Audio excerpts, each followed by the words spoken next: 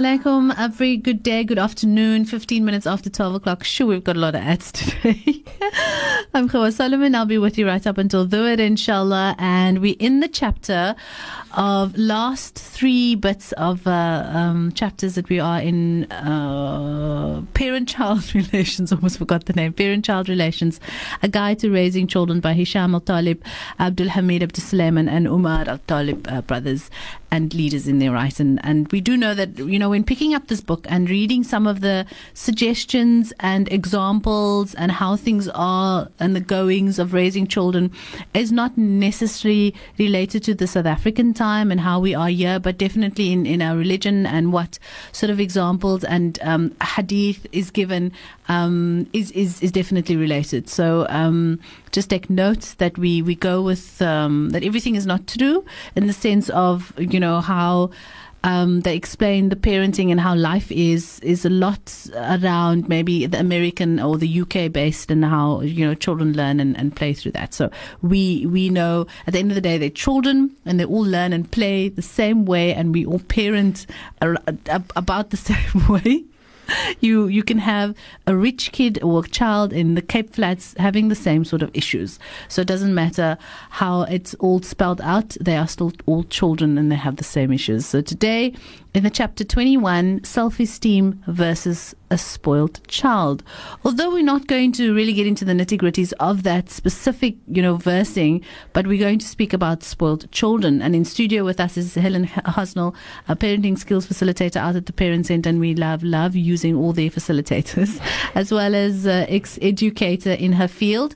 Now, if you deny them a toy or a treat, you'll face some temper and crying, howling, screaming, embarrassing moments in the shops, pounding on the floor, and how you just want to walk out and walk away. It is your child and can be very devastating. Is your child spoiled, or not when experiencing these sort of things? We'll find out today, and how to deal with it somewhat. Just some guidelines with Helen. Hi, Helen. How are you doing? I'm very well, thank you. It's nice to be back in the studio with you. It's good to see you as well. Thank you so much for your time. We really do appreciate it. So, what is a spoiled child? Firstly, let's start there. Yeah, that's a good question, because a lot of I see a lot of misuse of the word spoiling. If you're giving your child lots of attention and you spending time with your child, you're playing games with your child, you're reading with your child, you maybe have heard some people say you're spoiling your child. Yes. And that is absolutely not the case. You cannot spoil your child with attention. So, funny enough, a therapist, a psychiatrist was just online with us just before this, and was speaking about love and healthy relationships and what happens to, and she says you cannot spoil your child with attention. Oh, wow. She said the same thing. You cannot spoil your children. Right, from two different people in one day. Really must be right. So, yeah. Yeah, so by all means, ignore anybody who tells you that if you're giving your child lots of positive attention in a loving way, you are not spoiling your child. The children need lots and lots of loving attention. And if you're giving that to them, then that is perfect. You're not spoiling your child. So let's see what is spoiling then. Okay. And spoiling is when you're giving your child, often it's when you're giving your child things instead of attention. Okay. So, and this is where you need to be very careful, because I think in our busy lives today, a lot of parents get sucked into this, let me buy my child a toy or something like that. What they asked for. Whatever they asked for. Because I feel guilty because I've been at work all day, or I feel guilty because I've been very busy with the family and haven't had any time for my child.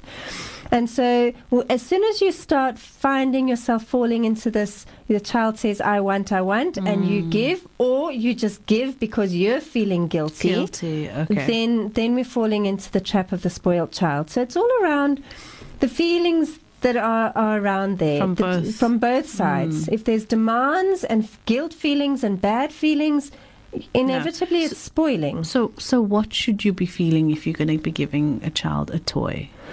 Well, I think if a child has asked for something and it has been done in a nice way, obviously with a please, and there is a good reason for giving the child a particular toy, it's not always a birthday or something like that where you want to give a child a toy. Sometimes they do, get a toy in the middle of nowhere. Yes. But make sure that the intention behind giving the toy is right, and that the way that it has been asked for is a good way, not a demand, not a I want. And then, when you have those sorts of situations around giving a child a toy, inevitably you're going to end up feeling good about giving the child a toy. And it's not to make yourself feel better or your child feel better. So be careful at what you are feeling. Wow, that's interesting. So you shouldn't just be feeling good about giving your child a toy. No, and mostly actually, if you're spoiling your child, you don't feel good. Yes. You know something's not quite right. You know that you're trying to almost pay your way through parenting, and it doesn't feel good. So what possible characteristics can a spoilt child display, and not to confuse them with a child maybe that's just throwing a tantrum or that terrific 2 stage? Yes, absolutely. Trying to find independence or get their way. Yeah, that is a great question, because it's a very difficult line to find. And so I think the first thing is it age appropriate? So if you've got your 10-year-old throwing a tantrum, that's a spoiled child. That's not appropriate. Well, it could be other things, but if it's in terms of wanting something, then it's a spoiled child. It might be a child who is seriously distressed about something, but that's a different topic. Yes, so if it's around a child wanting something and throwing a tantrum, if the child is 10, matured, it's not age appropriate. Even if the child is 5, it's no longer age appropriate. Tantrums fall into the realm of a 2 to 3 year old, really, or even an 18-month-old to 3.5-year-old. By 3.5, they really should have grown out of the tantrums. So that's the first sign: is it age appropriate? And the second thing is tantruming. Little toddlers who are tantruming don't need you to give in to whatever the need is. The need is, or it's sometimes they're tantruming because of something, but it's not necessarily because of what's just set them off. It might be something deeper. So, say for example, you're out in the shops and you deny your child the sweets at the aisle, and your child throws a tantrum. It may not necessarily be about the child not wanting the sweets. It may be about the child being tired. So there are deeper reasons behind it. And so, as you get to know your child and you have a good relationship with your child, you'll be able to see the levels of a tantrum and where it's actually coming from. Because that sweet is not necessarily going to quiet the child down. He's going to want something else and something else and something until he falls asleep. Until he falls asleep, precisely, because that's actually what he wanted. Because sometimes they'll cry falling asleep, and that's actually what needs to happen. Exactly. What other characteristic? Is it just around tantrums, or do they just get upset? Or hold that question. Let's talk about other characters. Just realize now that we need to pay the bills. Thanks to our technician. Faiz, we talk about spoiled children. You may SMS interact with us via our SMS line 47913, or call us in studio 021 442 3530. We have a facilitator of the Parent Centre in studio with us. Back in a moment. The Voice of the Cape.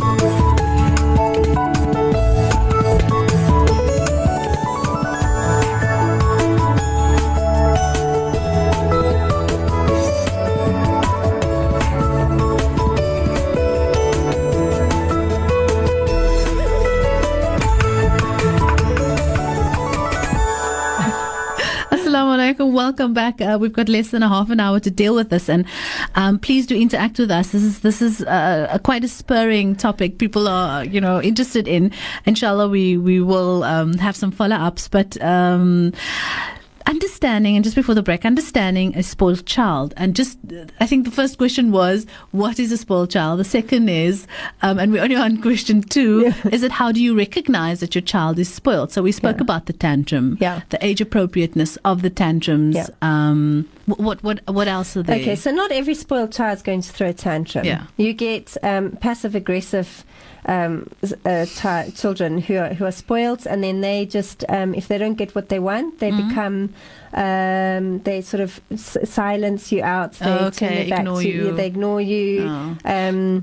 They ignore your requests. They make it known that they're very unhappy with you. Okay. And so, and in a hurtful way. In a hurtful way. Okay. The parents feel very hurt by that behaviour, and then end up giving in and giving the child and what they know how want. to push that button. So the parents. Children are incredibly sensitive in knowing exactly how to push the button. So if they've learned that their parents will give in faster if they feel hurt, then that's what they're going to do. They're going to hurt them, and not physically, but emotionally hurt them. So you might find that your child just sort of pushes you away, doesn't allow you to give her hugs or kisses or say goodnight to her or anything special that you used to do with her until you give in to whatever she wants. And then she'll be all sunny and happy and wonderful again. And you want that. Or at least the parent wants that. The parent wants that. So that's why the parent gives in.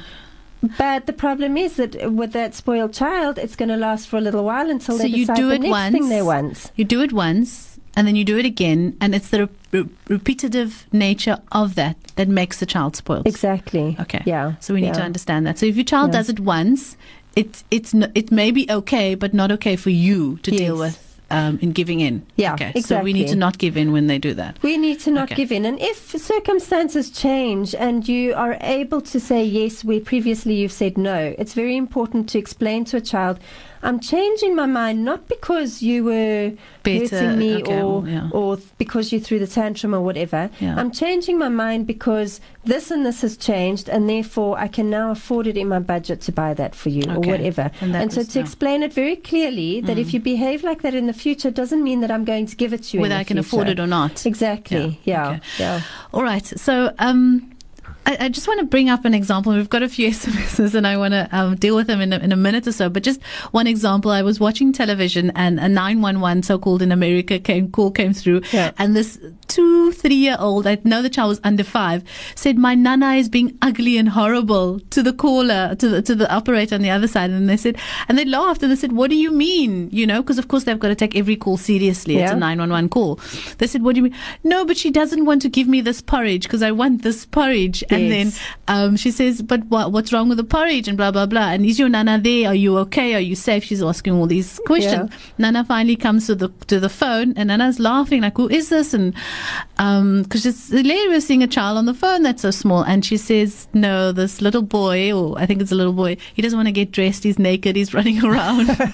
And she doesn't want to give him anything because he needs to get dressed first. Shame. And the operator had a good laugh at all of this. But this brings me to the thought of this one question where a friend of mine said to me that her son, who was at the age of a good age, 10 or 11, was also not wanting to eat his porridge or something. Yeah. And she said, I'm going to give you a hiding. And he said, but I'll phone the police. Yeah. And she says, now phone the police. Yeah. Because he said, but the teachers told us we can report you. You cannot hit us and all of these things. And then she threatened him again. And she says, she was a single mom, really struggling. And she used to do all the crazy things just to get by. Yeah. And then it came to the point where she said, she put her foot down and said, I will give you a hiding and you can still call the police and you can do whatever. And I think he did call the police but he couldn't go anywhere. She even to the point where says, this is how things are run. You can either leave or you can stay. And he did leave. He packed his bag and he left. Wow. But he could only go as far as the front door. Okay. And he stood there and she left him. Wow. So she really had a tough time raising him. Yeah. And today he's big, and high school traveling or whatever. But to tell the stories like that made me think of, when you should put your foot down. Because you feel guilty. He's your only child and you're struggling or whatever. Let's give in. I'm going to give him the Kellogg's because he wants Kellogg's and not let him eat Wheat Bix. Yeah. And that is another way to spoil a child, actually. I wouldn't suggest at all that the solution is to threaten or even to hit your child when they're not falling in line. But children, here it comes to quite a fine line. Some children can be very picky eaters. But you need to know that as the adult that children need a certain number of their nutrients in their diet every day in order to grow up healthy and strong.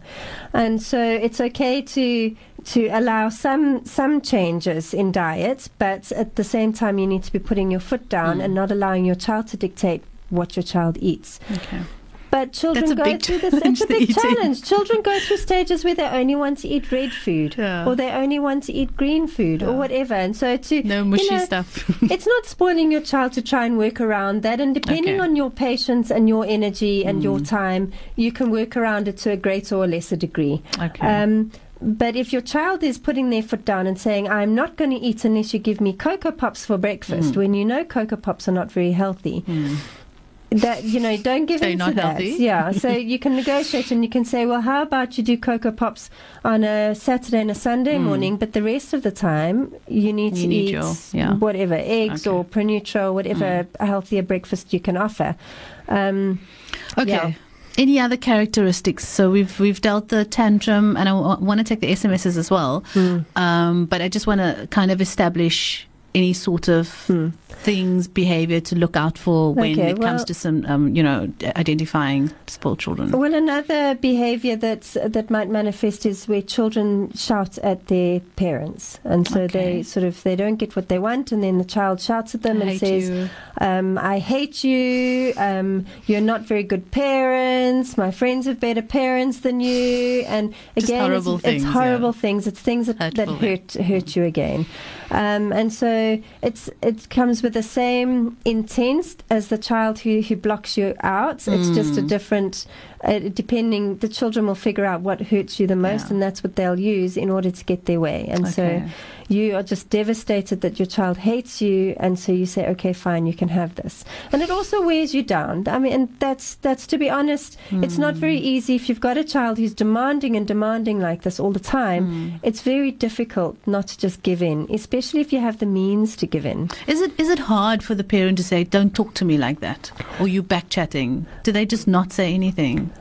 Yeah, and I think that's an individual thing. Some parents find it quite easy to say, that's not okay, don't talk to me like that. And other parents just, wilt under that sort of strength of character. I mean, these children can be incredibly strong, and if you're feeling a little bit insecure about your parenting, particularly if you're parenting alone and you don't have anybody to bounce ideas off on, or to say to your partner, do you think it was okay to do that with my child or whatever, if you don't have that, then you start doubting your own parenting skills, and then you're more likely to give into that very strong, forceful demand for something. I think that should be our next focus then, on to look at how you're feeling as a parent when your child is throwing a tantrum or giving any sort of those sort of characteristics. And I'm going to deal with that just after the short SMSs that we got. Please do SMS us on 47913. I want to look at how you feeling as a parent when you are parenting after this. I have 5 kids, all under 10 years old. Congratulations on that, getting through that. And I find it so hard to find the time, because we were talking about spending time with them. So she's saying she finds it hard to give them individual attention that they need. How do we manage that? How does she manage that? Yeah, she's saying they're all under 10. Some kids could be all under 20 and you still have trouble doing that. And ideally, while you have children, you need to be giving them time, even when they're no longer in your house. But children under 10 have a particular intensity to them. They are underfoot all the time. They're at home all the time. They're not sleeping out or going away for any periods of time. So they're there all the time. And it's a big challenge to find time. And what you need to do is to take the pressure off yourself to find the time every day to spend with each one of them, but rather to say to yourself, and even make it known to them. On Monday, it's the youngest child's turn. On Tuesday, it's the next one. Wednesday, next one. Thursday, next one. And create some sort of a schedule around that. Or another nice thing to do is, as you're putting them to sleep, you tuck them in and you give them 10 minutes of your time just to chat about their day and anything they want to talk about. And that's just you and the child that you're putting to bed at the time. So you need to try and figure out within your own schedule how you can do it, but don't pressurize yourself into it must be every day, because that's it's too much to ask when you've got 5 children. I read an interesting extract of the attention a child needs, and touching a child 8 times a day is enough. If you're not able to give this attention, and I tried it a few times. Yeah. It's when they wake up to touch them. To give them just a few minutes. I can't remember all 8 though, but just to give them a few minutes of your time, even if it's when you are preparing supper. Yes. To say to them, come and stir the pot if it's safe, of course, or wash the dishes, or help me, or put this plate in the cupboard. Yes. And then it is when they wake up and when they go to sleep as well. Yeah. Just to touch them, and even when you're walking past them, touch their head, touch their shoulder or their back. Yeah. And you just need to touch them 8 times. And I know to divide that 8 times, you're picking them up, you're talking to them, but maybe when you talk to them, just touch them. I just heard that was, for me, I found that my kids were a little bit different. I've also got 6 kids, and touching them all 8 times a day was quite daunting, but I tried it for a day or two, and I by now I missed the other 4 times, but that I try to concentrate at least one thing. So in the mornings and the evenings and the afternoons, I do the touching. It's nice. I missed out probably on a few others, but to balance that is quite daunting. So I understand what this mom is talking about. Yeah, absolutely. And you think that'll help? Absolutely. I'm all for, especially when they become teenagers and they start pulling away from you. You can't even hug them. You can't even hug them. But I have a son who's about to turn 16, and he knows that I like to hug him at least once a day. And he submits to it now. He understands that. And I've explained to him, actually, for boys, it's actually really, really important for them to get a full body hug once a day. Wow. It releases is it the dopamine, the feel good hormone. It releases that. It can't be a quick one as well. It's got to be a squishy, full body, at least 10-second hug. Arms around the back. Yes, because often what they do as they get older, they start giving this half hug. They hug you with one arm, and you sort around your shoulder. The only part of your body that touches is your shoulder. And they say for boys particularly, it's really important. Okay. I'll remember that. Yeah. I've explained that to him, and he submits to it, and it's fine so far. Okay, so that was the one SMS. Salam, shukran for the nice program. We hope to have many like this, so please do interact with us. What about a 14-year-old that has tantrums? If he wants something from his father, the father will spend his last money to buy the thing that he wants. It sounds like spoiling. And the same with the 11-year-old daughter. Yeah. So what do? We will answer that question just after the short break, so stay with us.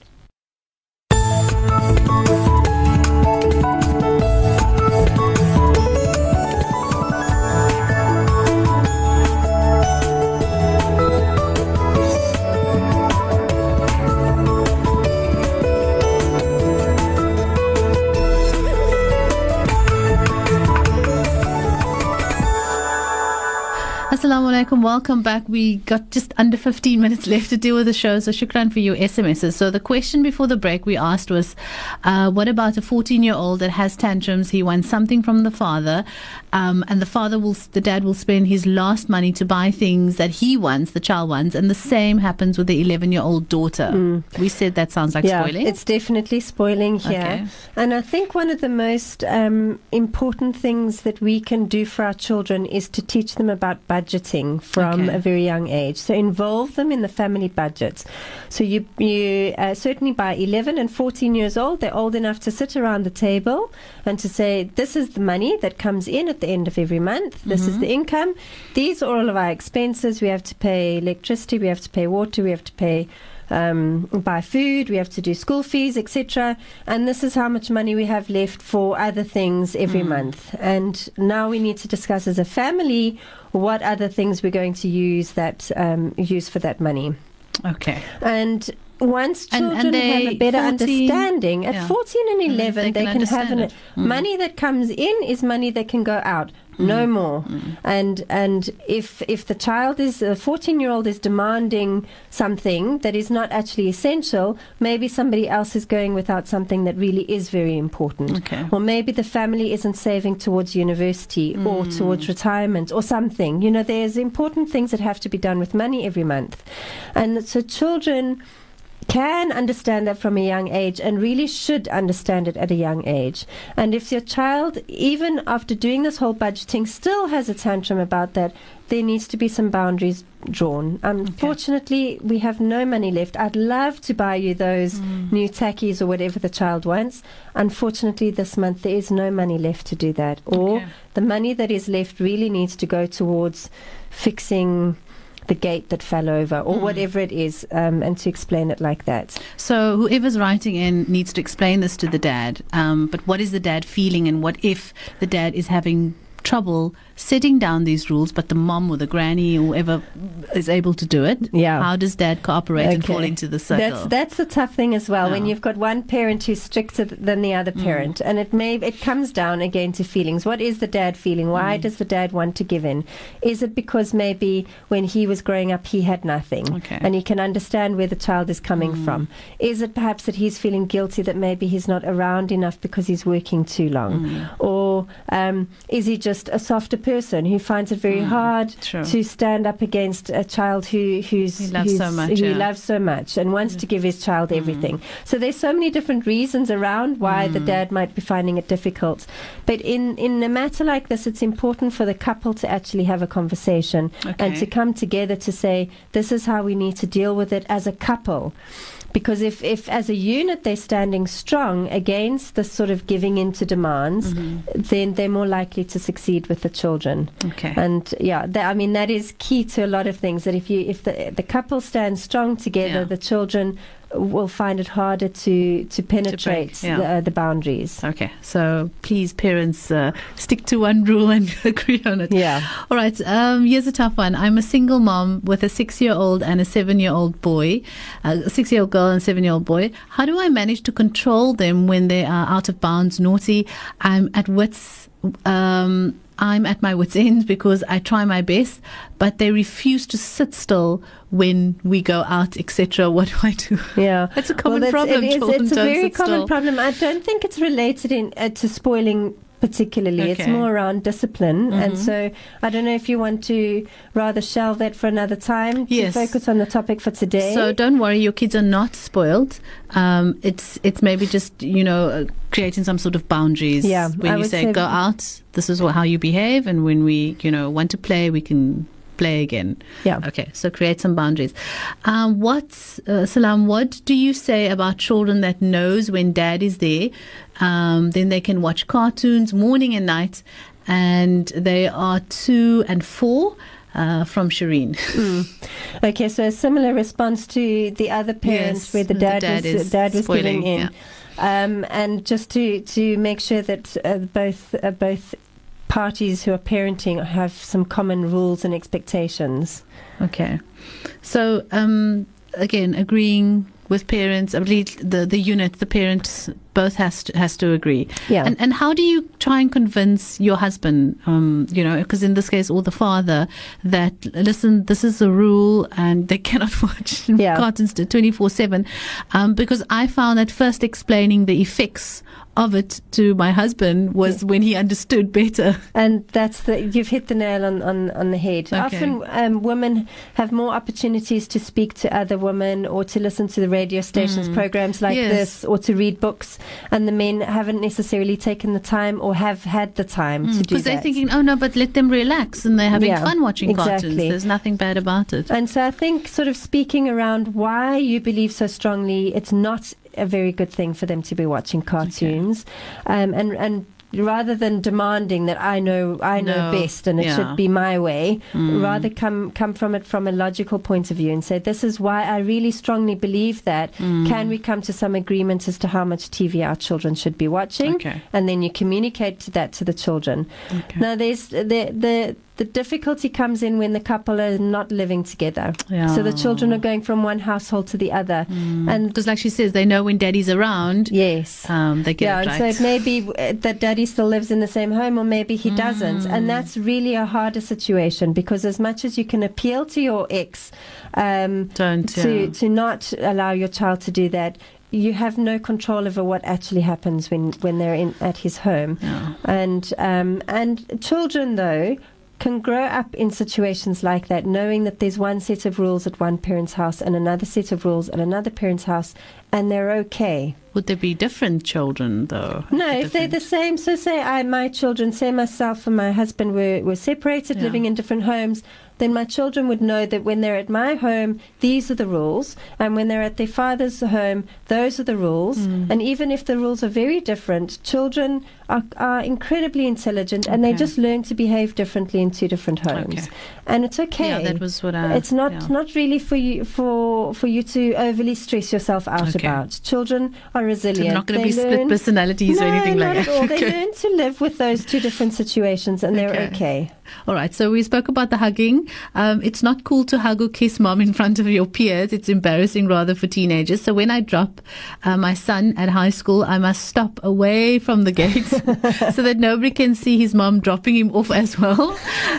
They go through all these stages, and sometimes I don't know if I am coming or going. Yeah, no, I can identify with that one. You completely. just explain that, yeah. In fact, I give my son a hug at home. Yeah, before he goes off. I don't even touch him when he's at school. It's just not cool, and don't do it. It's embarrassing for them. They don't want you to do it. It doesn't mean they don't love you. They'll do it in the privacy of their own homes, and just respect that when they're at school, it's not cool. They're at that age, and it starts younger and younger. I mean, now it's like 10, 11-year-olds are already sort of starting to say, I don't know, don't want you to hug me in school. 7, 8. My son is 8. Oh my goodness. Yeah. Well, one son's 8 and the other is 7, and they both want hugs and kisses before they leave for school.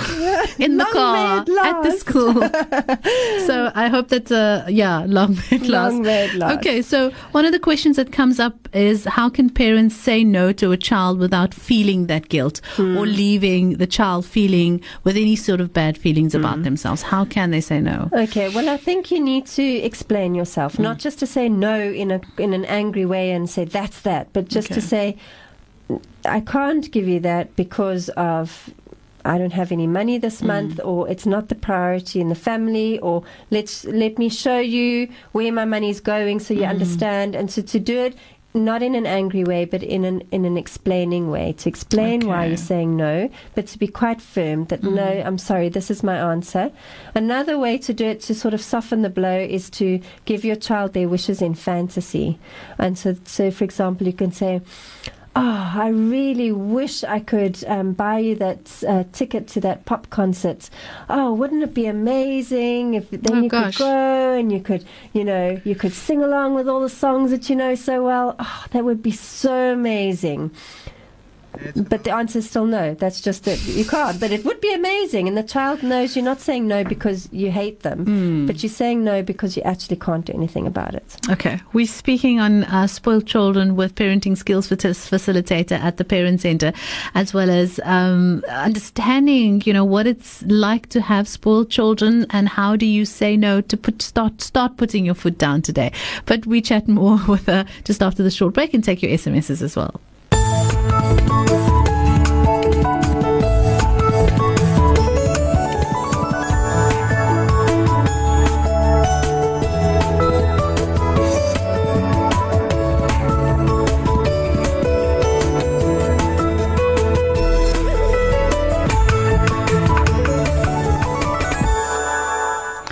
Oh my gosh, we literally have 2 minutes quickly to deal with this. But any other suggestions from you, Helen, when it comes to understanding a spoiled child? Yeah, so one thing I wanted to mention very quickly is this idea that many parents have that if they give to one child, they have to give to all the children. Okay. So, for example, one child needs new shoes, and then they don't just feel that they can buy just for the child who needs shoes, but they buy for all their children. And when you've got 5 children, that's a very expensive shopping expedition. Yeah.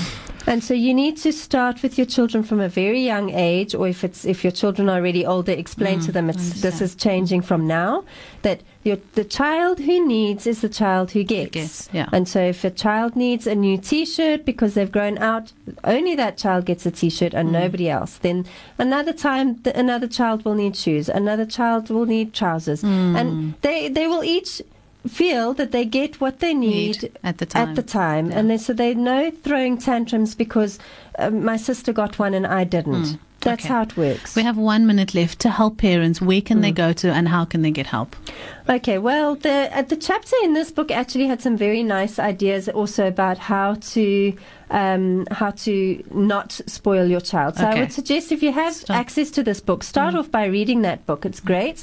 And then, of course, you can always phone the Parent Centre, attend one of the workshops at the Parent Centre, or if you need some individual counselling on your situation at home, you can get that at the Parent Centre as well. Because we're having kids being labelled as naughty and naughty tantrum children. Yeah.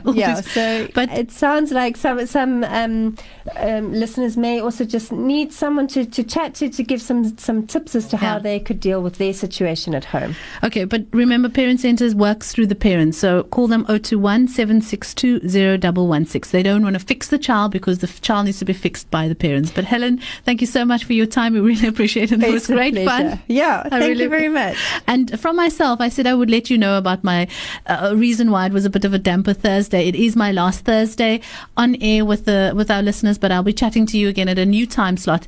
Enjoy the rest of your day. Wassalamu alaikum and goodbye for now. Mens, dat hy kan versprei tussen mens, valse ietsie, dat mense kan opbreek. Ouers het 10 aan hulle kinders gedreig. As gevolg van die tong. Kinders het 10 hulle ouers gedreig as gevolg van die tong. Totaal disrespek was getoon teenoor ouers en vrouens en kinders. Die uitwysing van hierdie tong tuis. En daarom Allah subhanahu wa ta'ala, die Nabi sallallahu alaihi wasallam leer vir ons, wanneer jy dua maak, kan vra ons Allah, o Allah, wa lisanan dhakira, o Allah vergun vir my 'n tong wat vir u sal onhou. Amen. En wat werksloon sal maak vir u, so wanneer hy praat, dan praat hy net in gedagte van Allah subhanahu wa ta'ala. Inshallah. Baie shukran imam. Baie mooi praten weer eens soos gewoon weg vanaand. En inshallah, wat ons nou moet doen, ons moet 'n breek vir die nuus. En dan na die nuus, dan is dit wanneer ons dan die SMS'e gaan lees. En soos ek sê, jy kan die SMS stuur vir imam. 47913 is die SMS nommer. En dan net bygesê, daar is nog 'n plek vir so 'n paar van die liedere wat ons kan vat. So jy kan ook die lied stuur 47913. Ek moet dit vanaand kry om dit vanmôre aan te kan bymekaar maak.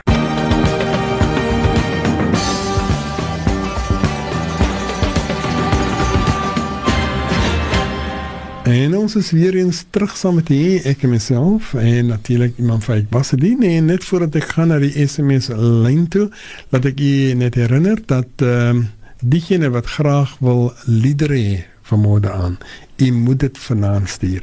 Daar's nog so 'n plek vir so 3 liedere. So daar's nog 3 liedjies wat kan gegee word. Ek kan nou nie sê wat nie, want dit gaan 'n hele tyd neem om dit almal uit te lees wat ek al klaar gekry het. Stuur, as dit is dat dit hier is, dan sit ek dit by. As dit nie hier is, dan sit ek dit ook by. So, stuur, 47913 is die nommer. Dit is môre aan, jy kan nie vir my môre aan stuur nie, want ek kan dit nie dan by mekaar maak nie. Ek moet dit môre deur die dag by mekaar maak. Maar dit daar gelaat, dit is môre aan se program. Vanaand se program natuurlik, familieverhoudinge, menseverhoudinge in Islam, met die geëerde imam Faiek Bassadien, wat hier saam met my is in die ateljee. En natuurlijk, soos ek sê, nou gaan ons na ons SMS-lyn toe, inshallah. So, imam, sonder verder ophou, gaan ek dan na ons eerste enetjie toe. Salam, imam.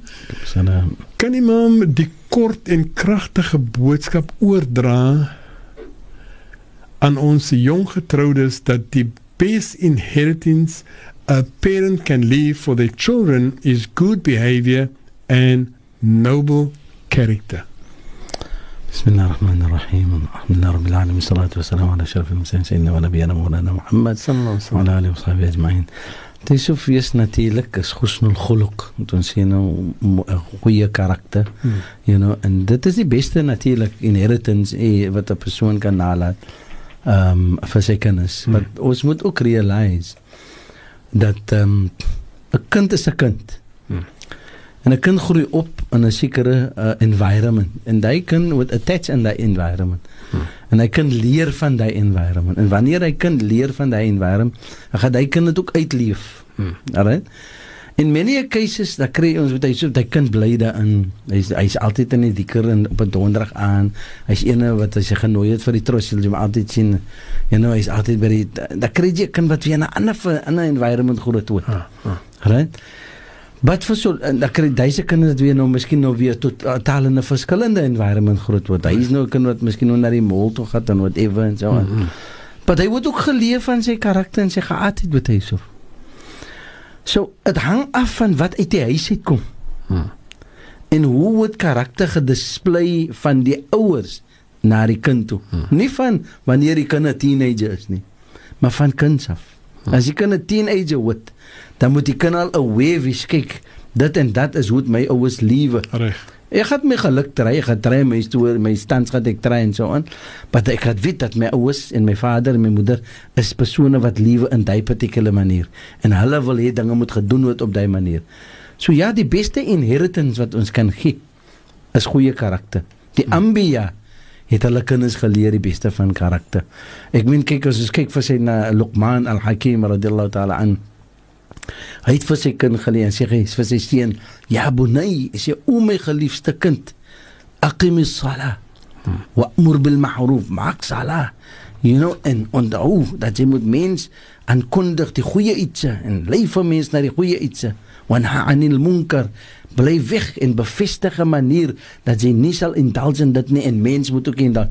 Dis die karakter wat geleer gewys het van sy Luqman al-Hakim en sy seun Yusuf. En dit wil wys vir ons dat wanneer die ouwe 'n sekere manier leef en hy leef dit oor aan sy kind en hy gee dit oor aan sy kind, dan sal die kind dit uitleef. Hy gaan sometimes die kind 'n bietjie deviate. Hy gaan 'n bietjie try om af van die pad te gaan. Maar hy sal realize, nee kyk, dit is nie 'n manier vir my nie. Dit is die manier hoe ek moet lewe op Yusuf. So karakter is die beste van inheritance wat 'n persoon kan nalat vir sy kinders, inshallah. Inshallah. Tieniki says, Assalamu alaikum, Ufa. Alhamdulillah. Sisters and brothers, don't invite one of their own blood siblings to dhikrs and functions. Also, don't acknowledge the person as the eldest. What to do? Tired of trying to fit in. Bismillahirrahmanirrahim. There is miscommunication van families weer in maniere wat families probeer. Ja, kyk, as dit is miskien is 'n function wat miskien once or twice gebeur het, dan is daar miskien 'n rede daarvoor, and whatever the case may be. Alright? Persoon kan vergiet ook, en so on.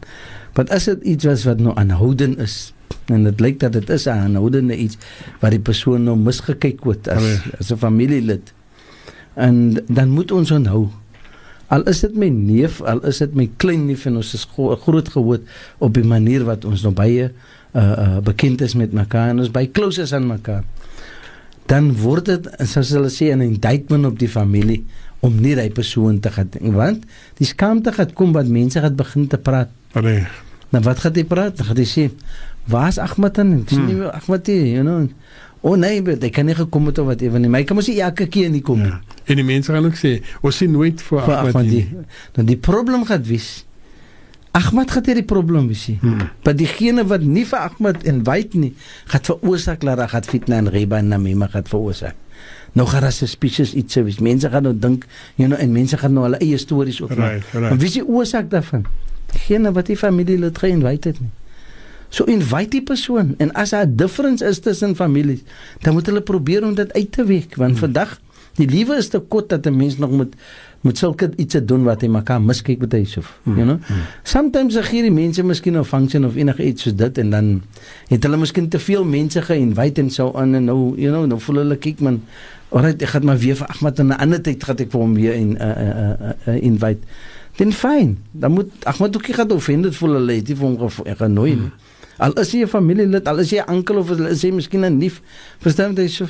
Want as 'n mens ge-invite word, die Nabi sallallahu alaihi wasallam gesê, een van die karakter van 'n mu'min is, wanneer jy ge-invite word, dan gaan hy, ons natuurlik, ons het gelees die hadith, dan wat gebeur?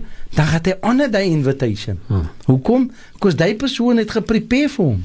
Maar nou, ek wil nou, as ek genooi is, jy so bly weg, because daar was hy geprepare vir jou vir dit nie. En enetjie imam, salam imam, en betekent salam. Ek het al 40 jaar gelede in die dien gekom en ek hoor nog altyd, ek was eers Christ gewees, maar dit plan nie vir my nie. Maar dit gaan op bly wat ons verlede week gepraat het. Ek is baie against sulke iets, dat 'n mens moet geremind word van sy past. Kyk, is haram, eerstens, as 'n persoon nie moslim gewees het nie, alright? En hy word moslim, dan sê Allah, dat Allah overlook alles. In fact, Allah vat nie in ag, neem nie in ag die haram en die verkeerde iets wat hy persoon gedoen het in die tyd wat hy nie moslim gewees het. Hy was die tyd van Juhala, van Jahiliya gewees moest. Hy was mos amper soos the time of ignorance. So nou is het voor jy moslim word, dan sê Allah, die dag wat toe jy inkom in die dien van Allah, toe wat maak Allah? Toe Allah overlook en kyk, mis allemaal die iets wat jy gedoen. Al jy moord ook gemaakt, al jy wat ook gemaakt. En jy kom in die dien van Allah, dan gaat Allah nie vir jou verantwoordelik hou van wat jy gedoen het nie. Nou weet ek vir ons dan nie recht om 'n man te remind van sy iets wat hy gedoen het. Of van die tyd van die Christen persoon gewees het. Dit is nie onze plek nie, wat hy so. Is totaal haram vir ons om mense te remind van hulle past. En jy weet, hy was nog al 'n gangster en sê daar. Hy was nog al 'n kwaai gangster en sê daar. Is not right for us om mense toe, en ek vat ons 'n eerde uit, hoekom? Ons maak 'n joke van, maar die persoon, hy voel offended. Natuurlijk. Sommige mense, hulle dink niks daarvan nie. Maar as jy dit in vriende gedaap doen, kyk, vriende onder mekaar, hulle maak mos sulke jokes en so in. And sometimes that choke it. Of is ek 'n difference tussen mekaar. So daar wat die haramskap inkom daarvan met hy so. Wanneer dit offensive gaat raak, en you cross the border, you cross the line, daar is die tyd wanneer dit gaat, en in hoeveel kere gaan dit nie, dan voel hy, man, kyk, ek ken nie die mense nie, maar die man sê, nee, hy het moslim geword. Hy het nogal, wat is dan so amazing om te sê, hy het moslim geword? Wat is dan so amazing en so wonderlik om te sê, die persoon het moslim geword? Hy was eers Christen en nou sê moslim. Daar moes jy eer daarin, nee. Ons moet dankbaar wees dat Allah het hidayat gegee vir die persoon. Galas, klaar. Hy is dien vir Allah, hy dien nie vir ons, hè? En vir wat rede moet ons dan nog gaan remind iemand anders om te sê, die persoon het moslim geword? Iemand, daai wat u dan noem van vir sommige mense wat het aanraak, sal u dan in dieselfde categorie sit, die wat u ook genoem het, hy was so gangster en so. Nou, as gevolg van die agtergrond, dan kry jy mens mos baie keer, het die manne die tattoos. Maar dan voel hy baie skaam. Ons weet, mense raak skaam so lauwer, maar hy raak nog skamer, want nou word daar daarop ook nog gedruk. Ja, nou word hy ons nog gesê dat jy sien, hy was 'n gangster. Hy was 'n dik ding. I think daar is ignorance van mense. Kyk, vandag maak mense, sommige mense maak 'n prentjieboek van hulle liggaam. Kyk, hoe is tattoos vandag? Sommige, dan is like bravery, of is like whatever, macho, whatever it is. En die tyd toe die manne miskien nou gewees het nou in hulle ere, en hulle het miskien nou die tattoos gewees. Tattoos means niks, wat hy so.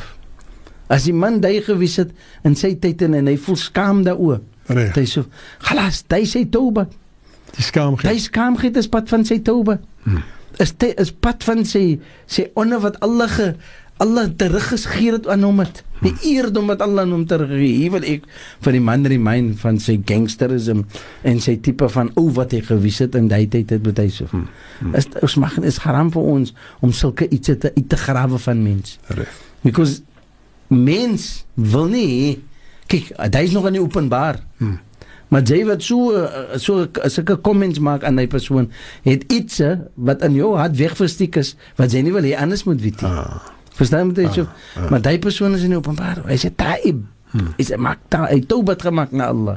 Hy het gevra vir Allah vir hom, om hy skaamte weg te, om te veroorsaak dat hy nie met 'n stigma. Imagine, hy is 'n stigma, nou hoor hy man moslim, en wil hy nie gesien wie tussen die moslims. As gevolg van die. Verstaan moet jy so? Maar nie tattoos in sy gesig en whatever. But I can tell you this much, ek weet van manne wat ook nou al van 'n hoë graad af uitkom. En hulle het ook tattoos in hulle gesig en met hy so en so aan. But as far as I know them, for the years that I know them, die tattoos het gefeit van self. As gevolg van die ibade? Ja, as gevolg van 'n tasneem. Allah. Ek ek het dit gesien met Yusuf, because ek het al gesien, ek het manne ontmoet al wat hy tattoos al sommer so prominent in die uitgestaan het, ja. Maar hy man sy lewe so verander, gee Allah, dat hy die noor kon uit hom uit, because van sy repentance, van sy taubat wat hy gemaak het. Wie gee dan vir my die reg om vir hom te remind waar hy vandaan gekom het met Yusuf? Goeie praat. Kom ons wat te breek.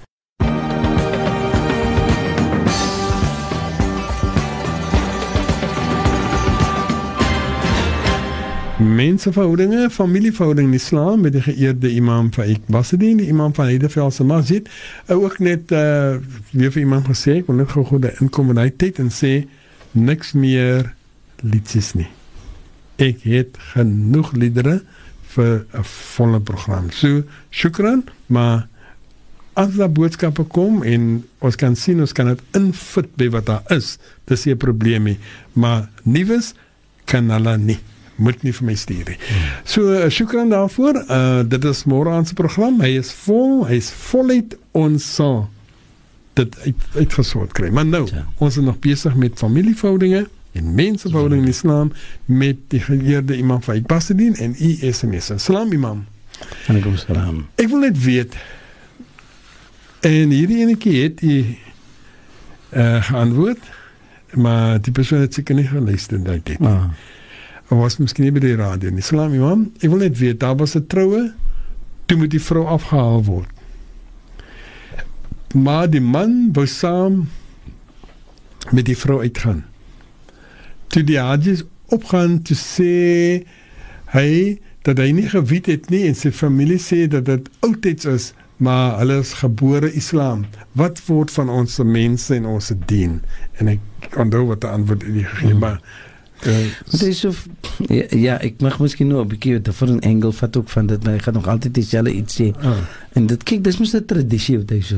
En sommige van ons tradisies is goeie tradisies daar. Die bruidegom kom af van die stage af en dan gaan hy na die huis toe vooruit en dan kom sy familie wat die hajis is. Dan kom hulle na die bruid, dan sê hulle nou vir die mamma nie by dat jy know wat, hy was nog gestuur om te kom al sy vrou en so en nou betekent, want ek nog net 'n bietjie ding is, dat die liedjies kom allemaal ook daarvan af uit. Die tradities van die trou. Ja, daar was liedere wat geskryf gewees het op dit ook wat hy so, maar wat ek daar wil sê is, dat die persoon, natuurlik, het is 'n tradition, maar as die man sy eie vrou wil vat, kyk wat hy sê die oggend Qabil toe, maar die oggend sê Qabil toe nikah, dat hy aanvaar daardie kontrak is sy vrou. Niemand anders dit nou sê oor sy vrou nie. Hy kan ons nou kom na die stage toe en sê vir sy vrou, kyk my darling, kom, ons gaan huis toe. Dat die mense maar nog kan hy maar nou sê vir sy pa, sy skoonpa moes nou by, sê moes daar my vrou nou, maar ek sê my nou voorbij, uit respect uit, ons toe gaat maar nou bismillah, ne? Ons gaat maar nou, ons gaat maar nou aan ja, dat die mense maar vir hulle geniet met die dinges en so whatever. Of whatever. No, ons bestamos no op die salawat. And so nothing wrong. No problem. I have got no problem with it. Maar moet dit nie gaan maak aan en vast rule dat die man moet vooruitgat nie en die vrou mag nie afgehaal word die eie man nie. Sal jy ook sê dan, weer eens, moet nie maak wat nie pad is van die dien nie en moet ook nie weghaal wat pad is van die dien nie. Daar is waar die bid'a moes inkom. Alright? Moet nie iets dien maak wat nie dien is nie. You know? Ons dien is gebuis op strijdprinciples. Die man het getrou. Hy het al die reg om nie eens te gaan na die hol nie. Hy kan sy vrou sê, my geliefde, sy is nou my vrou. Alright? Wat ewe hak en reg daar op my is, wat vir my toekom as jou man, het ek al die reg om te ontvaar. En vir jou as 'n vrou, sy het al die reg om dit te kry. Alright, is my, van nou af van ek gesê Qabil toe, is dit my responsibility en so on. Alright, so as daar nou 'n gesteidsettery is en so on, fine en so on. Maar dis tradisie. Hy is die tradition wat ons het. Maar dan niks verkeerd is, en nou alima, dan moet hy happiness wees. Die vrouens het hulle expositions en so on, die vrouens hulle sit daar, en die bruid sit daar, en whatever die gedap is, whatever, thuis of en natuurlijk, ons het 'n verhouding as mense, dat wat gebeur is, die bruid word opgehou. Daar word liedjies gesing, daar word al die verskillende ietsie wat gedoen. In die vorige jare dan was hoe sê hulle die bedieners gewees en so aan. Verstaan jy so? En hulle het gesing. En hulle is die manne wat gesing het en hulle is die manne wat die bruid opgehou het. En natuurlik as dit kom weer by die aan wanneer die bruid moet afgehaal word, dan kom die hajjis in. Maar daar is niks in Sharia, so daar niks van die kitabe van troue staan dit geskryf nie, so. Daar moet hajjis kom en die spesifieke hoe sê hulle kyp wat hulle moes nou sit oor die skouers en dan word die salawat gebid en na die persoon ons die boodskap afgegee het en nou gaan hulle van nou huis toe neem op deze. Nee, as die boeta nou daar kom en is een van hy van die Elvis en ek kon sê ek gaan nou my eie ek gaan my vrou nou self afhaal, ek gaan nou self my vrou gaat saam met my huis toe, dan daar is niks haram, niks verkeerd daarin neem thuis. Ek het al die reg om sy vrou te haal, maar hy breek natuurlijk die traditie. Maar dat is al wat hy breek, dat is niks van die dien of ja, natuurlijk, ja, thuis. Assalamu alaikum. What should parents do if a couple has the niyyah to get married? Inshallah. Shukran in advance. Bismillahirrahmanirrahim. What should parents do if a couple wants to... A couple kan net 'n couple word as hulle getroud is. So hulle is nog nie 'n couple nie. Hulle is nog nie 'n couple nie. So as hulle as die kinders nare kom en die ouers word ge-approach om die kinders te laat trou, dan laat die kinders trou so. Sommige kere dan kom die kinders uit 'n tyd waar die ouers nie kan bekostig om vir hulle te laat trou weer eens op die manier soos ons dit doen. Vir ons om 'n bruid te gee. Daar moet 'n hol geboek word. Dan moet almal die iets walima het nie nodig om te gegee word in 'n hol nie, as ons dit kan bekostig nie. As dit by die huis kan gee. Hoeveel keer was hy nie in die vorige jare was hy net huisbruid gewees. En was dit 7 dae huisbruid wat daar gewees het en so aan. En dit was beliefd gewees, you know, en mense het mooi iets gedoen in daai tyd. Maar die punt is wat hy so dat die kinders wanneer hulle by mekaar kom en hulle wil trou, dan moet die ouers uitvind hoe urgent is dit. Maar en moenie vir hulle laat by mekaar kom met providing hulle het 'n nee om te trou, en as die nee is om te trou so gou as kan, dan moet die ouers dit so simpel en so gemaklik maak vir hulle self en wat bekostig is vir hulle, wat hulle kan bekostig natuurlik om so 'n bruid of miskien getroude iets vir die couple, vir die jong persone te voor te bring. Hulle moet nie dinge swaar maak nie. Kan jy net kortliks my sê, as jy sê die ouers moet uitvind hoe urgent is dit, wat bedoel jy daarby? Natuurlijk moet hy so wat. Dus kyk, sommige kinders kom sê hulle wil trou, nou wil hulle Ania trou. Okay. Sommige persone kom sê hulle wil trou, dan wil hulle hierdie ouers moet read between the lines. Wanneer wil hulle trou? So gou as kan. Ons gaan vir hulle môre laat trou. En as dan nie 'n antwoord daarby kom nie, moet hy so.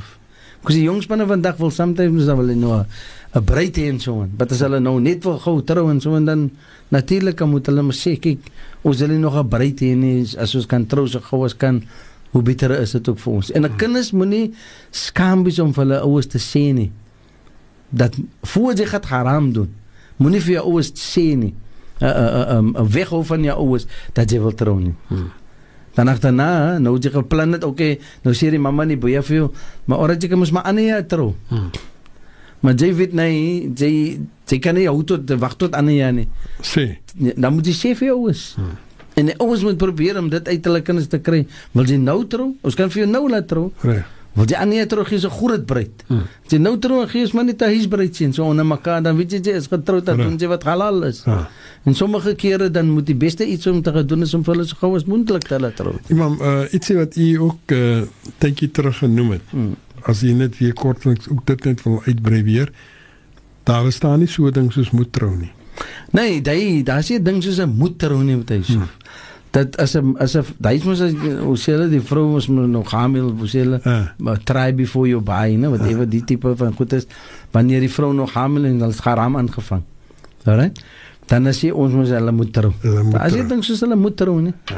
Hulle het nog altyd prerogative of hulle wil trou met mekaar. As die wali, maar die wali mujbir is van die meisie kan as hy sien, nee, maar die is 'n man wat nog 'n goeie man gaan wees vir die vrou. Hy kan mos object to die. Hy het al die reg om vir sy dogter te sê, nee man, ek wil hê jy moet trou met die man nie. Dis 'n goeie persoon vir jou nie. Nou môre kom die man en sê nee, maar ek wil nie trou nie. Die kind maak nie 'n farl vir hulle twee om te trou nie. So as hulle voel hulle wil nie trou nie, het hulle nie nodig om te trou, hou hulle weg van mekaar dan met tyd. Salam Maulana, wanneer 'n vrou en 'n man omgang het en as die vrou gaan goesel, moet sy alle hare was. Yusuf, wanneer 'n persoon gaan goesel en 'n fard goesel wat 'n persoon moet doen met Yusuf, dan natuurlik alles wat vel is moet nat gemaak word. En die hare behoort aan hy vel. So die hare moet nat gemaak word met Yusuf. So wanneer 'n persoon vir haar gaan goesel en wel, sommige van vrouens het lang hare. En sommige vrouens het nie lang hare. So as jy vir jou goesel, dan moet jou hare nat gemaak word. Jou kop moet nat gemaak word tot die effek dat die vel kan nat word. So ek sien nie hoe jou hare nie gaat nat word nie wanneer jou kop nie, wanneer jou kopvel nog droog is. Right. So as 'n persoon gaan goesel, natuurlik die water moet oorloop, oor die liggaam loop en natuurlik al die patte van die vel moet nat wees voor die persoon compleet het sy goesel natuurlik. Inshallah. En ek vir u imam, assalamu alaikum Sheikh Faiek, Yusuf, alaikum salam. Ek wil net sê Yusuf, die Sheikh praat baie mooi, mashallah. Ek hoor en leer elke week iets mooi. Alhamdulillah, van Tasneem al die pad van 'n Nouwe Park. Dit is soos hy skryf daar, van Tasneem al die pad van 'n Nouwe Park. Sal lyk om die klas van die Sheikh te sit inshallah. Waar's u klas imam?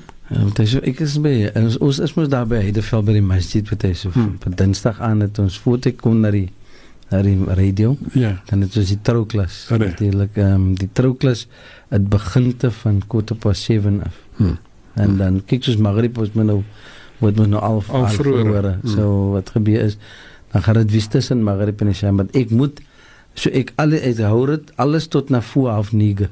Af 9 moet ek ophou, want hy so wacht vir my. Inshallah, en ander aan is op 'n maandag aan wat ons doen. Ons doen ons 'n bachaklas op 'n maandag aan. En op 'n woensdag aan is my hajjklas op 'n woensdag aan met hy. Inshallah. Selfde tyd. 7 o'clock. 7:30, inshallah. Assalamu alaikum. Maulana.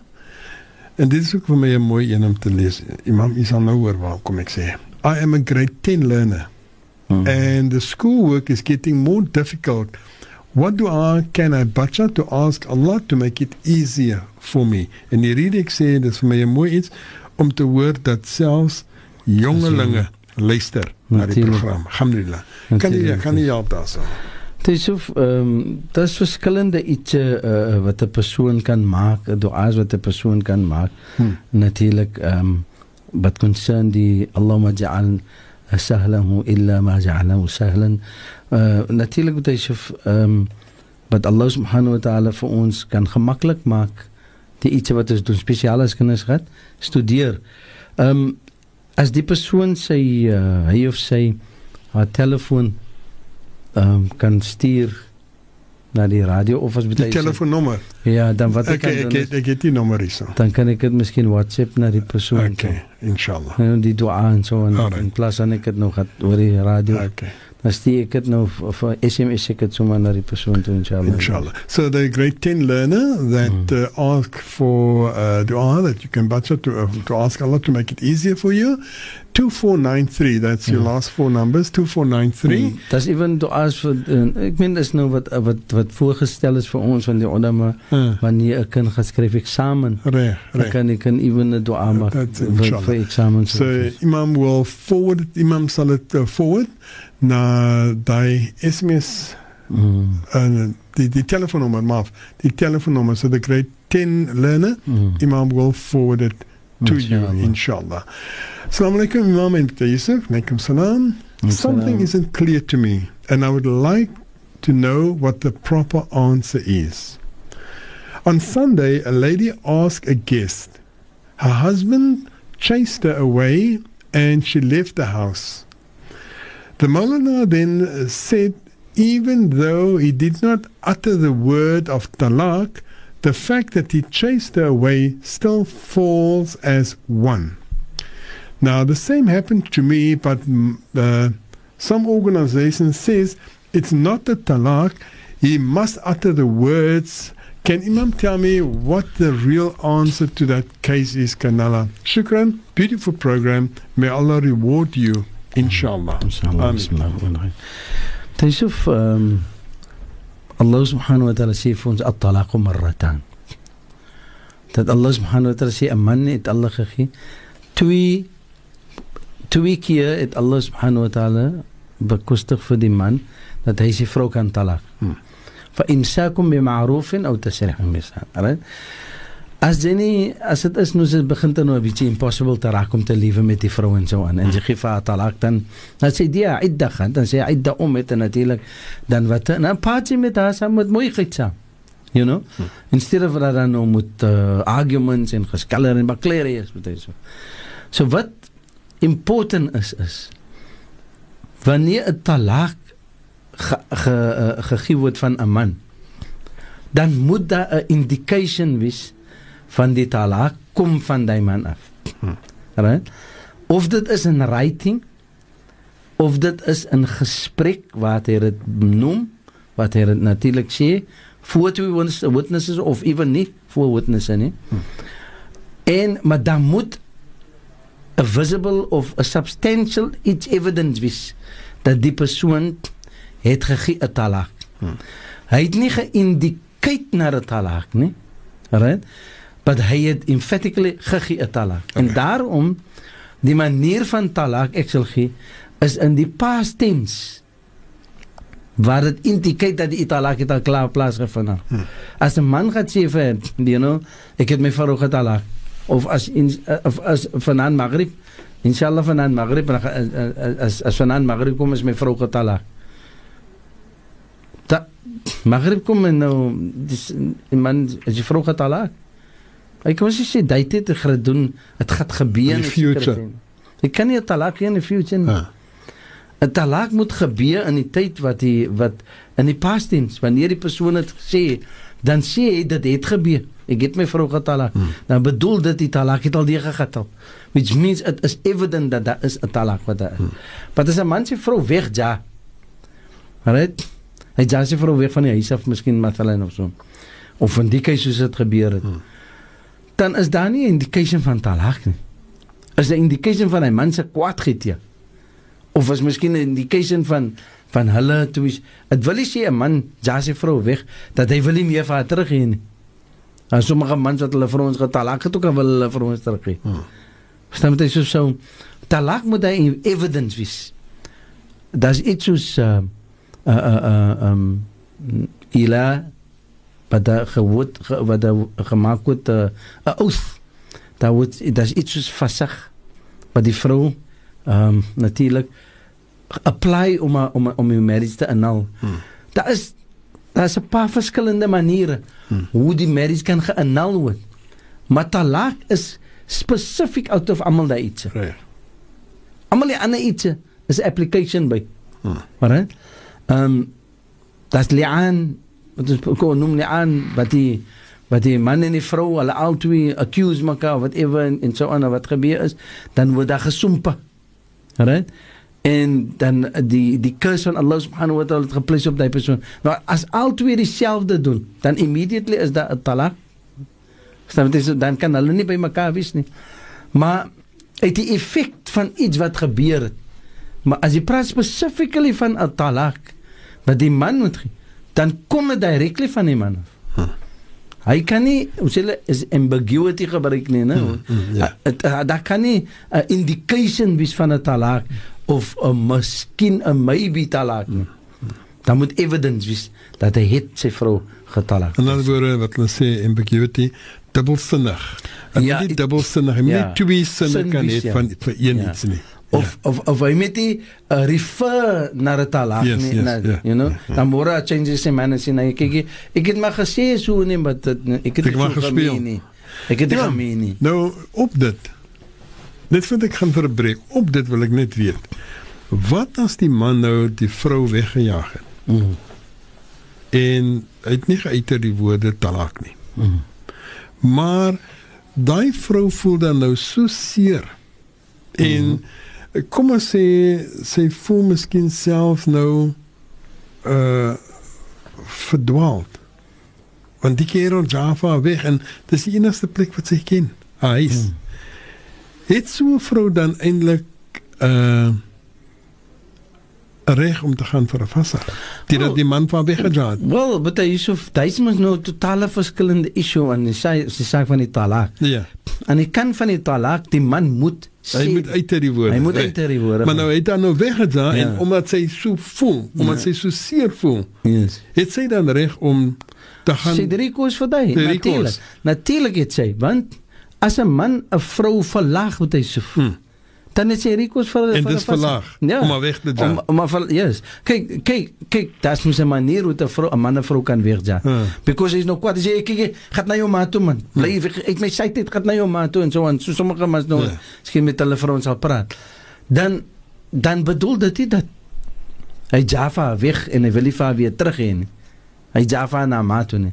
But as hy die vrou verlaag, wat hy so, hy gebruik woorde om die vrou te degrade. Of miskien na familie even te degrade. Dan het sy koos vir Rico's vir vassa. Maar as hy nou net van gaat uitja, kyk, gaat uit met sy tyd man. You know, gaat na jou ma toe, bly weg, you know, jy maak vir my wat even so aan. En nou jaag hy die vrou weg. Alright?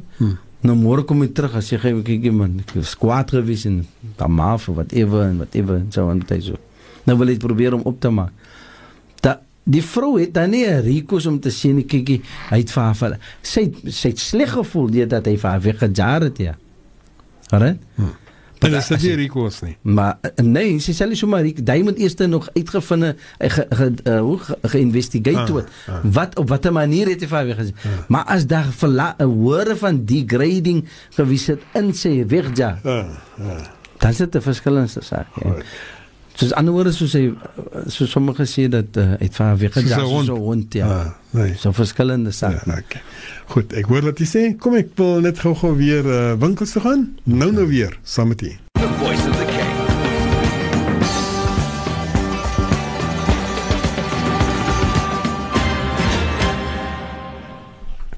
Mensenverhoudinge, familieverhoudinge in Islam met die geëerde imam Faiek Bassadien en imam wat vanaand dan natuurlik saam met ons is en vir ons dan die antwoorde gee soos op die vraag wat u gevra het, inshallah. En weer eens te sê vir die grade 10 learner dat ek het die telefoonnommer hierso. Ek sal dit nou vir imam gee. En imam dan is ook mense wat u telefoonnommer wil hê. Sal jy omgee om dit weer vir die persone te gee? Kan hulle? 072 072 234 75 95. Net weer eens kan hulle? 072 234 75 95. What must I do? We make ibadat in our home every time. My son-in-law comes drunk in the house, talk to him every time. I don't want to get angry. Advice kan I think that one, die ene keer was ook al gestuur.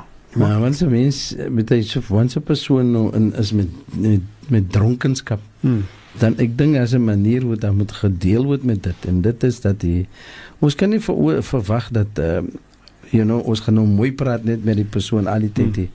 Sometimes I moet ons 'n bietjie exercise of vigor en is dit nodig om nou die man nou te gaan harm aan doen nie.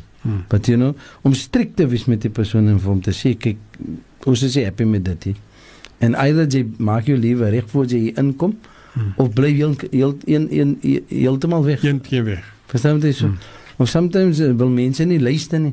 Nou sê jy, nee man, alles sal my nie weggaan nie, ons gaan maar weer terug, nou môre kom jy maar net weer so in. En natuurlijk, daar is die baraka in huis, as sulke iets wat aangaat hier met huis.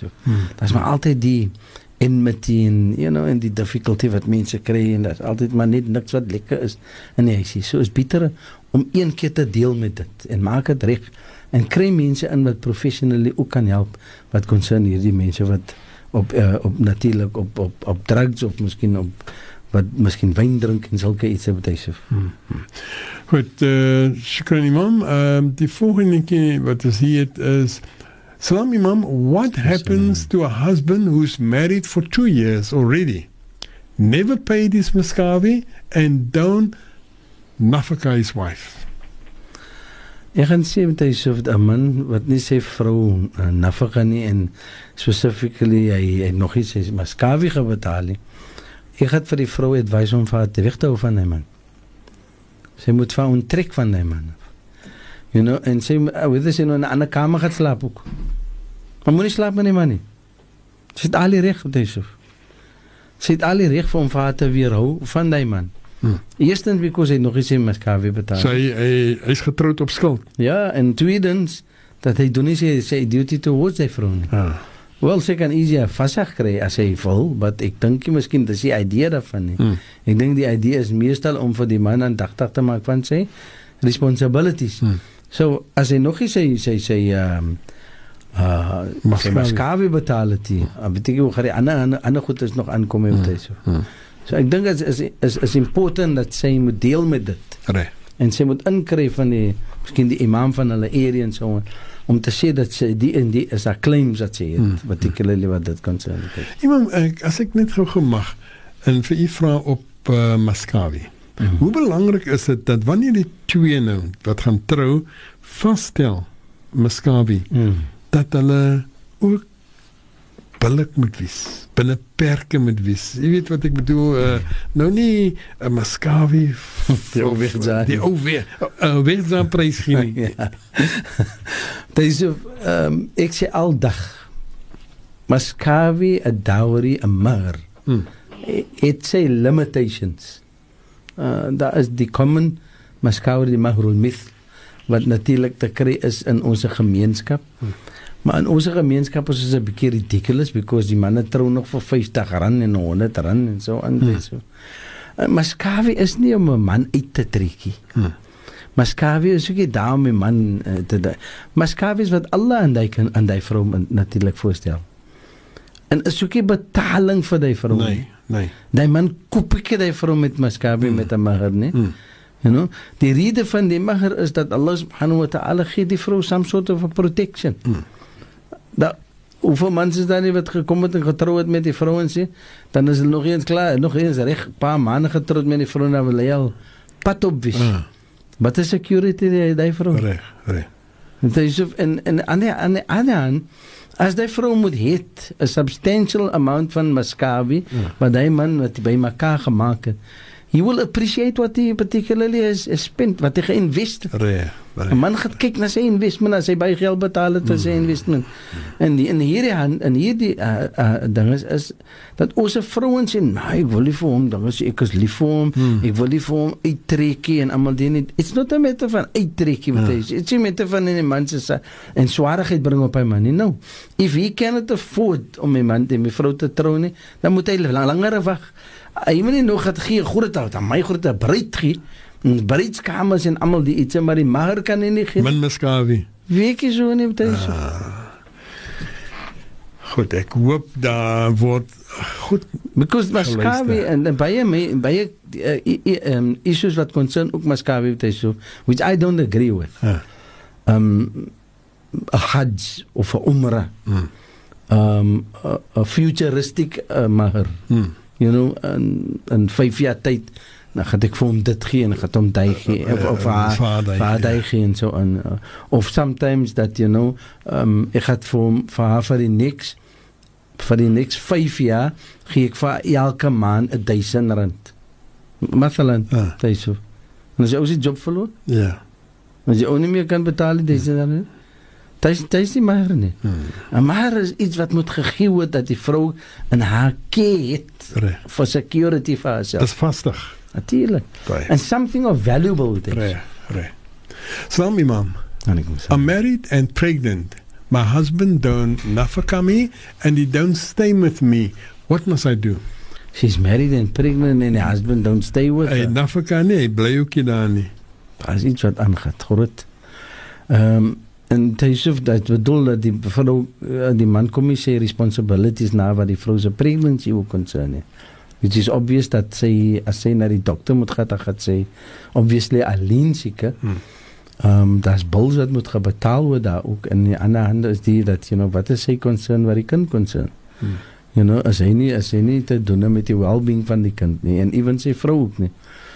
In so'n saak, dan moet het geïnvestigate word, wat is die man sy purpose en wat is sy rede, dat hy optree op die manier.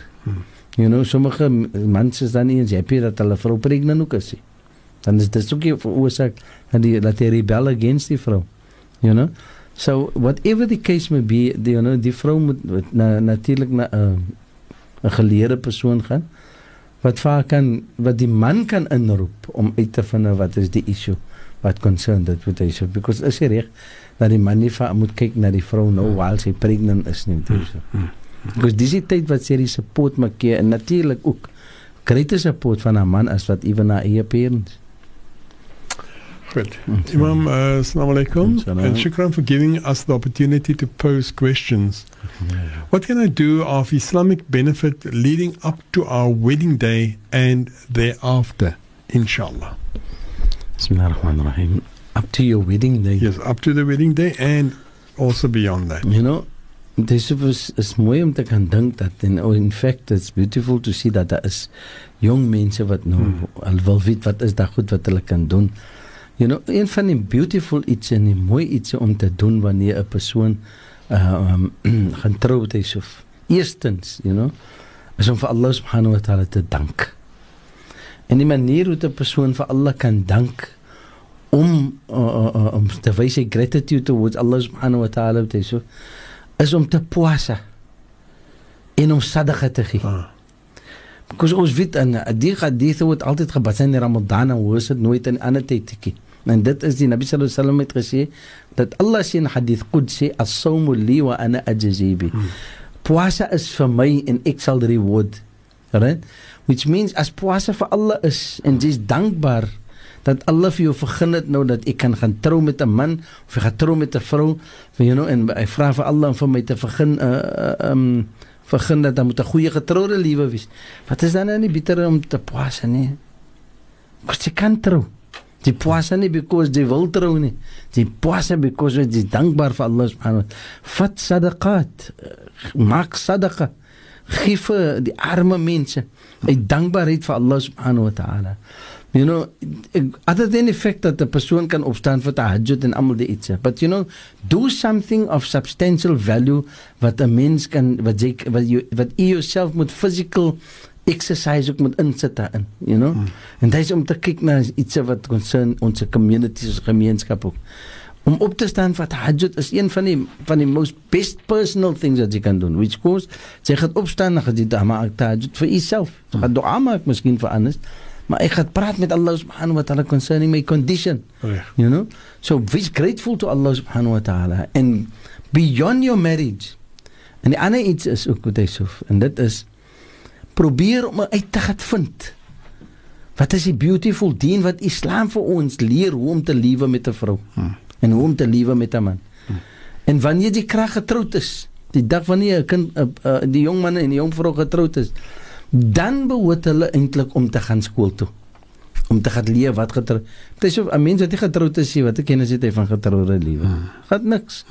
Hy gaan sit in die klas, hy weet, okay, hy is die reg van die vrou, hy is die reg van die man, en so on. We are not being taught what marriage is all about. Ons het seker leer hoe om getroude man te wees nie, en hoe om getroude vrou te wees nie. Jy moet leer. Exactly. In die huwelik. Jy leer dit in die praktyk van die huwelik. Ja. En daar gaan jy nou uitvind, kyk wat die ding week, realistically week die ding so, maar in die theorie week die ding so, nou hoe nou, wat nou kan, verstaan wat hy so? So as 'n man getroud is, as 'n man en vrou getroud is, dit is die beste tyd om te gaan, en die beauty daarvan is, wanneer hulle gaan sit in 'n trouklas, nou luister hulle na iets wat hulle concern, man. En dan kan hulle praat daaroor. En die beauty daarvan is, dan is daar nie 'n communication gap tussen die twee nie, because hulle het iets common om met van te praat met hy so. En minnige tye, as daar nie iets wat 'n man en vrouens kan praat van nie, sit hulle soos hulle in die oggend in die kar sit met hy so. Doodstil, gaan niemand wil mekaar aankyk. Goed, iemand het net hier gesê, Salam Imam Yusuf, what a beautiful program, alhamdulillah.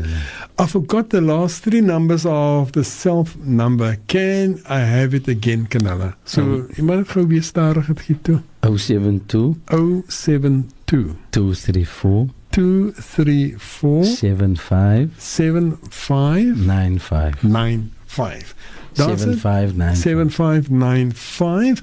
En dan is daar nog 'n jong persoon, ek neem aan as 'n jong persoon, wat gevra het, Salam, kan iemand van my ook dit SMS kanaal, en ek dink dit is die dua wat hy praat, so ek sal vir u albei die nommers gee. Dan die laaste een wat ons moet vanaand, ons moet nou klaarmaak dan iemand van vanaand, maar dit gaan ook oor die Muscavi. En dit is eintlik 'n baie ernstige vraag. Salam, Sheikh. What is the best Muscavi to give to a woman because a friend of mine asked her current husband 5,000 rands, a car and jewelry. They are 6 years married, alhamdulillah, but he's still paying off his Muscavi. I mean, Sheikh, why put your husband in debt by you if he must still provide for you as well? Can Allah please explain? Bismillahirrahmanirrahim. Yusuf, ek gaan nie in die guns van die vrou praat nie, ek gaan ook nie in die guns van die man praat nie. Sy het gevra aan Muscavi wat die man opgeagree het. Sy het gevra vir 5,000 rand. En 'n kar, sy het gevra vir 'n kar en sy het gevra vir jewelry. I suppose die jewelry, daar's mos 'n substantiation op wat die jewelry is. So sy moet kan substantiate om te sê dat is 'n ring of is 'n necklace of whatever dit is. Right? So daar is ook 'n financial monetary value daarbey. Right? En aan die ander hand is dit die twee iets lyk vir my iets wat die kar en die jewelry lyk vir my iets wat hy specifically moet afbetaal of iets soos dit. Right?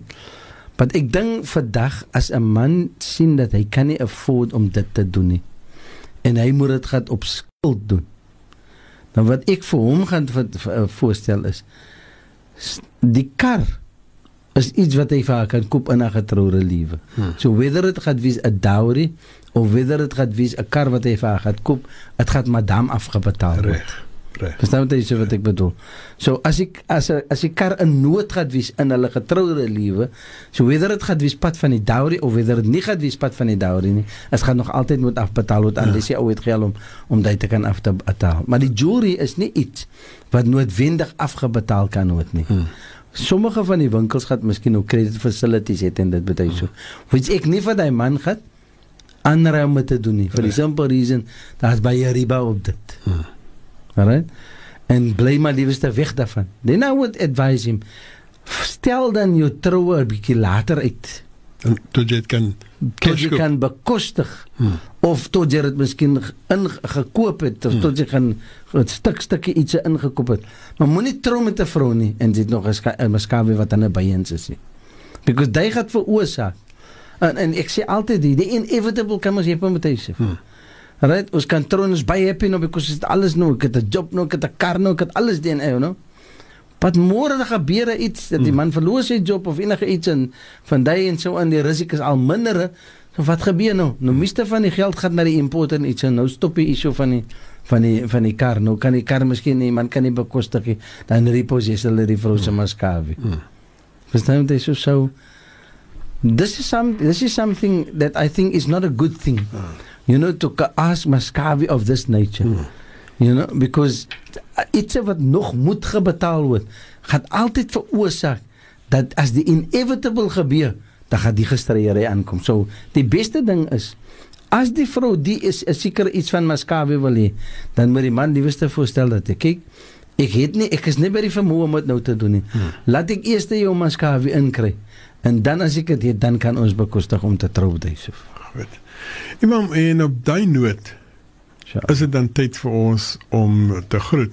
Dat ek net gou vir u ietsie lees wat ek nou hier gesien het. Assalamu alaikum te Yusuf en Sheikh Faiek. Alaikum salam. Mashallah, altyd lieflik om te luister na die programme, te Yusuf se programme. Shukran. Alhamdulillah, en dit kom van Suraya Samuel Said en my familie en hartlike danke aan u en almal aan boord wat dit altyd moontlik maak vir ons luistergenot. Shukran, alhamdulillah. So daar sê imam mense wat waardeer wat daar gedoen word en ook natuurlik vir u waardeer vir dit wat u dan alhamdulillah hierso doen op die lig. So waar, ek sal dit met self ook weer lees. Imam, salam, can Imam please give his cell phone number again? Ek sal het nou lees. Ben ek het die ek sal hom nou lees. Maar Imam, is tyd vir ons om te groet. Inshallah, Taisuf. Bye shukran vir u, dat u vanaand hier was en die wonderlike prate wat u vanaand saam met ons gepraat het. Inshallah, ons vra dan vir u om die program weer eens soos gewoonweg af te eindig met dua. En dua vir ons ouers, ons vrouens en mans, kinders, families, broers en susters, en dan ook vir onsself. En ook vir diegene wat siek is, dat alles sal begin Sifaan Kamila, die wat swaar kry, dat alles sal verligting bring van die swaarhede.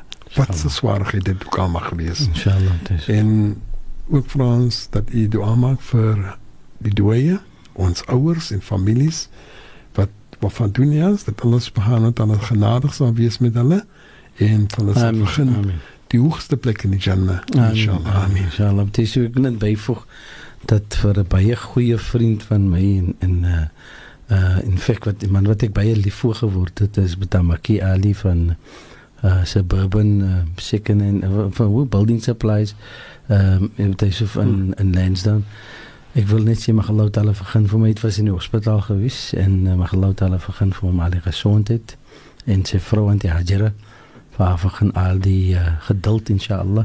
Kijk maar mooi echte Betamaki, inshallah, mag Allah ta'ala vergun, hy moet my goed aanversterk. Maar ek moet het rij gaan maak daar by hulle, inshallah, en al daar diegene wat nou 'n bietjie oulik is, en so aan. En ook, dat is een titel wat ek gesê het, ek gaan specifically aan naam mense en vir dua maak, en dit is my vriend Beta Joe van Ethel Ote Traders Antikaltome.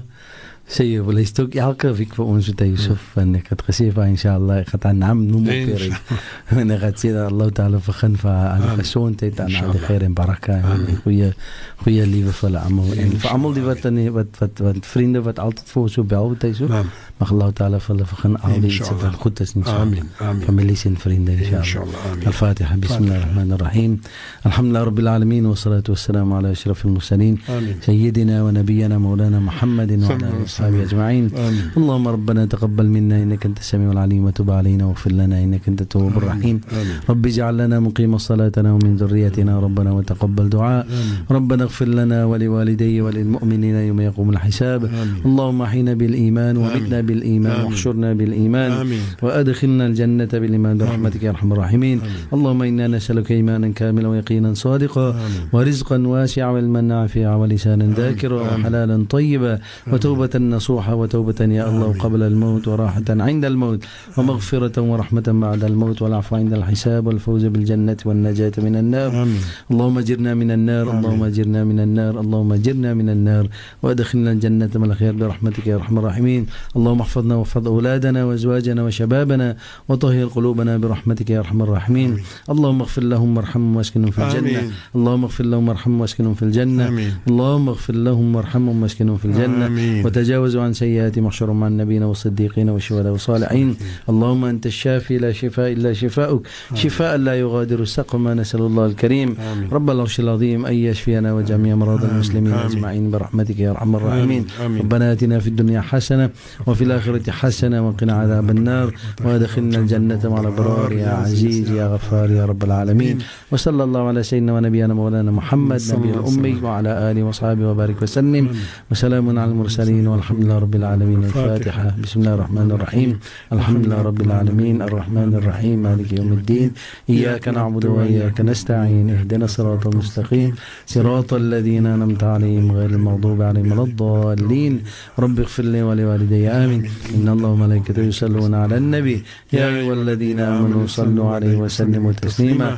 اللهم صل على سيدنا محمد وعلى آل سيدنا محمد وصحبه وبارك وسلم. سبحان ربك رب العزة عما يصفون وسلام على المرسلين والحمد لله رب العالمين. شكرا إمام. إن شاء الله mag Allah subhanahu wa ta'ala vir u salamat oor die weg neem. Amen. En inshallah Allah se hand van genade altyd sal wees vir u, die familie en die geliefdes, en Allah subhanahu wa ta'ala vergun vir die krag en gesondheid om aan te hou om 'n sterk leier in die gemeenskap te wees, inshallah. Ek wil net sê vir Sheikh Zahir Adams, hy is so lekker nie. was in 'n klas gewees het dus om Allah Taala vergun vir hom al die gesondheid Inshallah. sodat hy kan aanhou met die iets wat hy doen Amen, inshallah inshallah. gemeenskap inshallah. Amen. Net voordat ek groet, weer eens vir diegene wat imam se nommer gevra het. 072 234 7595. Ek herhaal hom weer stadig. 072 234 7595. En die twee mense wat gevra het vir imam om vir hulle die dua te stuur vir die kinders wat leer, die jong mense wat leer, inshallah, imam sal het, ek sal nou julle nommer vir imam gee. Tot ons weer gesels. Assalamu alaikum wa rahmatullahi wa barakatuh.